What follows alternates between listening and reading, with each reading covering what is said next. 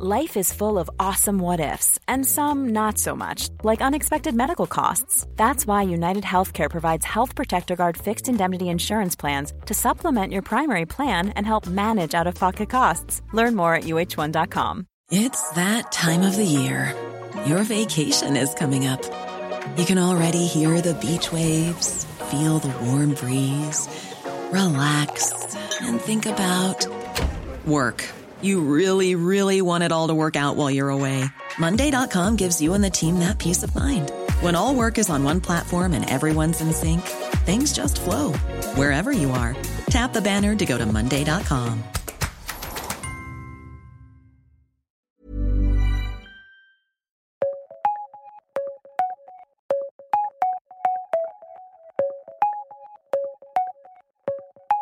Welcome to The World in 10, your daily roundup of the biggest stories from across the world written by our correspondents at the Times of London. I'm Nick Ellaby. And I'm Jenny Barsby. Coming up on today's podcast, a mass shooting in Germany leaves 7 dead, including a 7-month-old unborn baby.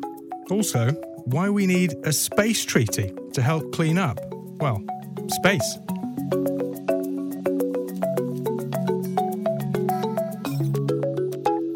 We start with a mass shooting in the German city of Hamburg, which at the time of recording has left 4 men, 2 women and an unborn baby dead. The gunman, a 35-year-old German citizen, opened fire with a semi-automatic weapon at a meeting of Jehovah's Witnesses.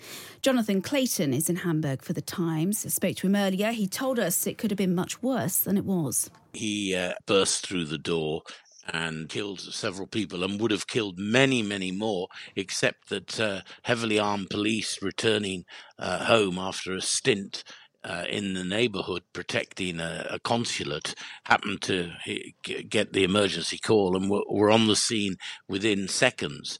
And he fled upstairs to the first floor and then turned the gun on himself. Police in Germany say the shooter had left the congregation a year and a half ago, but not on good terms. Despite this, authorities have not confirmed a motive for the attack, though they have ruled out any political reason. Police also revealed they'd been sent an anonymous letter in January saying the attacker should not be allowed to have weapons and he might be suffering from mental illness. Yeah, and this prompted officers to visit his apartment in February to perform a check. But as they found him to be cooperative, they decided not to remove his weapon. Earlier, the German Chancellor Olaf Scholz said he'd been left speechless by the tragedy. It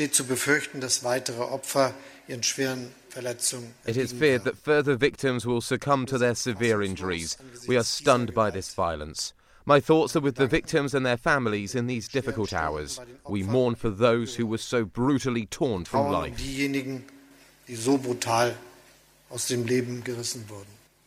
Now, Nick, you heard Chancellor Scholz mention the wounded there. 8 people were hurt in this shooting, 4 of them seriously, but their treatment is actually complicated by their religion. I asked the Times religious affairs correspondent Kaya Burgess to explain. They do refuse blood transfusions. They cite certain passages in the Bible where there are commands not to consume blood, which generally means to sort of eat or drink it as a form of sustenance, but they have interpreted this to mean that the Jehovah's Witnesses should not accept blood transfusions, which of course can be extremely difficult because they can be life-saving, of course, if a lot of blood has been lost in a traumatic incident, a road traffic collision, a shooting, of course. So doctors do have to respect patients' wishes and have to be very careful at trying to find alternative ways to treat and to save lives where there is an objection to using blood.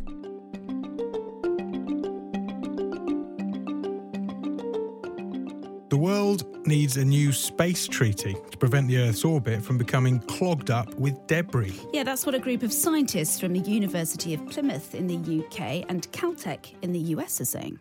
They think we need to learn the lessons from the way our seas have become awash with bits of plastic and act now to save space from becoming unmanageable. So I caught up with the Times science editor, the wonderful Tom Whipple, and asked him, what's up there? There's all sorts of junk up there. There is the detritus of, 50, 60 years of humans going up into space, an estimated 130 million objects greater than a millimetre wide are currently in various orbits around the Earth. And the problem with these is they're going quite fast. How fast?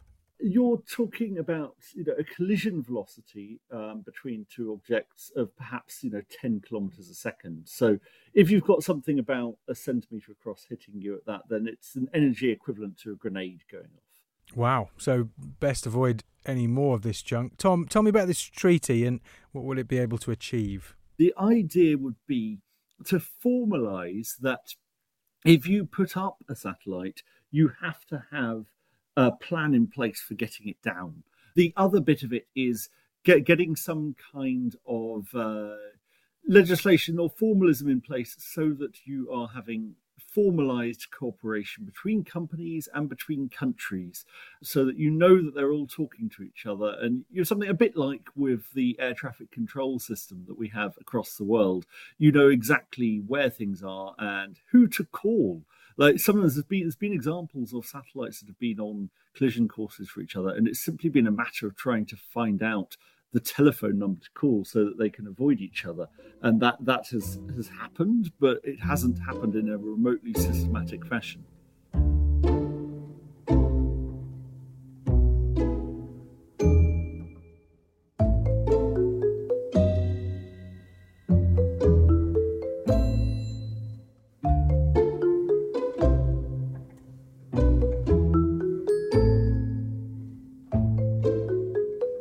Preparations are taking place for the 95th Academy Awards in LA this weekend, but one man who's been unable to bag himself a place at the event for the second year in a row is Ukraine's President Volodymyr Zelensky.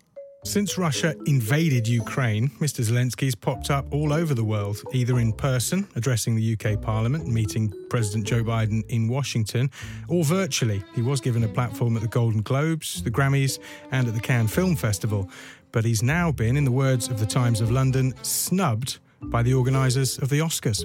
Last year's producer of the awards, Will Parker, had expressed concern over Zelensky speaking because other wars involving people of colour had not had the same attention. Now, it's not known if that reason holds for this year. And the Times is holding an online poll on this. At the time of recording, 69% of pollsters agreed President Zelensky should be allowed to speak at the Oscars.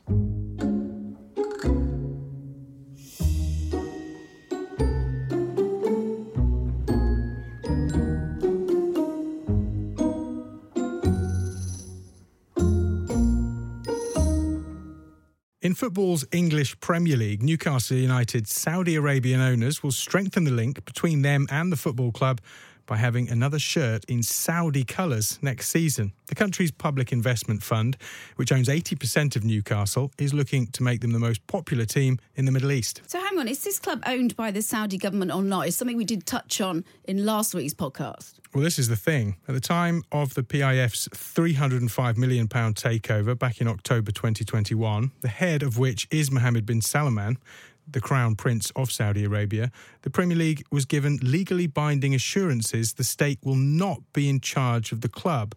Now, though, more sponsorship deals have been done between Saudi businesses and Newcastle United, and the Times has learnt the white and green colours of Saudi Arabia will again be used for the club's away strip next season. It's likely to be controversial once more, as it was this season. Amnesty International UK has been highly critical of the country's human rights record. You can read more in the Times chief sports reporter Martin Ziegler's piece up on the website.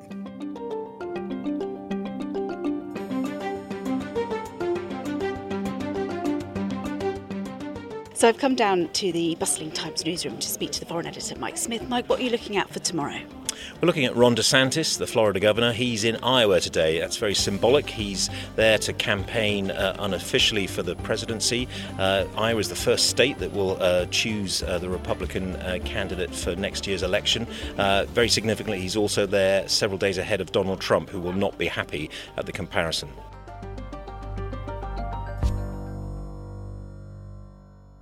And before we go, I've just got time to draw your attention to some great news coming out of Egypt. The country's Prime Minister is making it easier for people to buy citizenship in an attempt to ease Egypt's economic crisis and attract foreign money into the country. So he's decided to lower the criteria to qualify for a passport, reducing the cost, Nick, from $750,000 to a mere $500,000. Well, that still rules me out, I'm afraid. Well, don't despair, though. Don't despair. There is another way. You can also buy state-owned property worth at least $300,000 or investing $350,000 in projects alongside a $100,000 deposit in the state treasury. I can see by your face that's not going to work either, is it? No, looks like my Egyptian dream is over. Oh, Nick.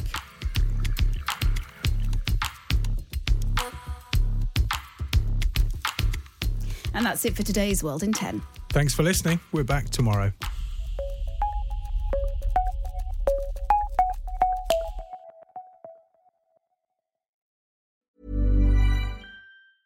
Hey, it's Danny Pellegrino from Everything Iconic. Ready to upgrade your style game without blowing your budget? Check out Quince. They've got all the good stuff, shirts and polos, activewear, and fine leather goods, all at 50 to 80% less than other high-end brands. And the best part? They're all about safe, ethical, and responsible manufacturing. Get that luxury vibe without the luxury price tag. Hit up quince.com/upgrade for free shipping and 365-day returns on your next order. That's quince.com/upgrade.